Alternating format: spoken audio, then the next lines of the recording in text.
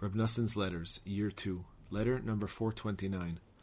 Had God not helped us beforehand by shining all good upon us so abundantly, so that we came to know about the light of the Rebbe's holy Torah teachings and about his holy hints, all of which are pure utterances, exquisite delights, and above all, were it not for the Rebbe's great, never-flagging power, which he explicitly told us to rely on, saying, "Rely on my power," Tzaddik number 88 and 122.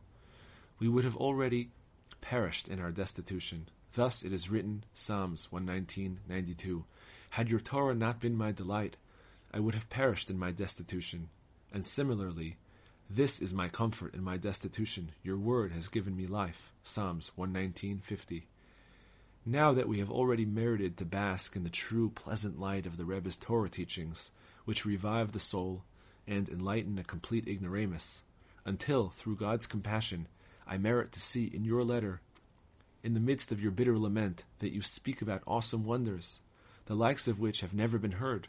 For there you wrote that you are encouraging yourself with the power of the elder who can retrieve all the arrows even after they have been shot, and with the power of all the 10 kinds of song, Rabbi Nachman's stories, the 7 beggars. And you wrote that you must bind all kinds of exquisite delights from the Rebbe's teachings to your thoughts in order to give life to your soul. This is just what I want.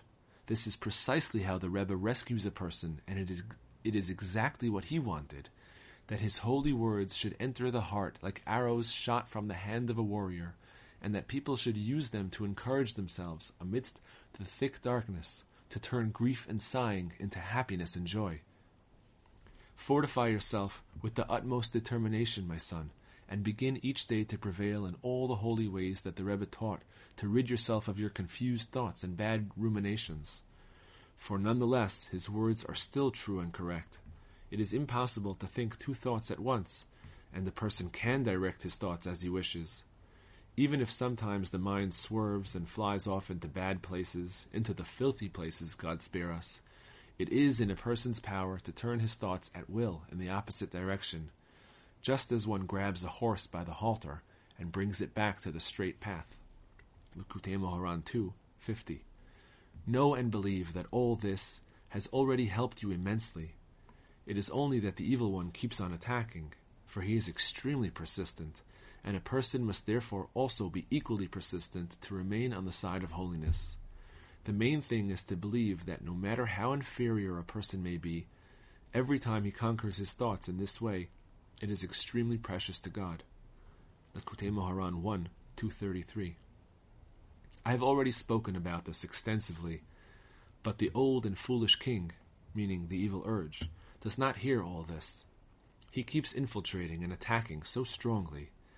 It is as if he is describing to us his old foolishness for the very first time. Therefore, a person must summon his strength and believe anew in all the holy advice and words of inspiration, and he must sound them into his mind as if for the very first time.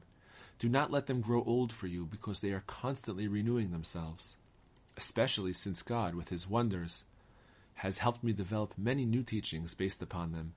Again and again I see new kindnesses, to the point that this year too, by God's kindness, we have completed all that we have through the agency of Reb Nachman, may his light shine. I yearn for him to come soon, and I hope and trust to God that he will. I am now waiting every moment for him to arrive, through God's salvation, safely and unscathed, and that with God's kindness all will be as it should. We have no one to lean on except our Father in heaven. The words of your father, waiting for salvation, Noson of Breslov.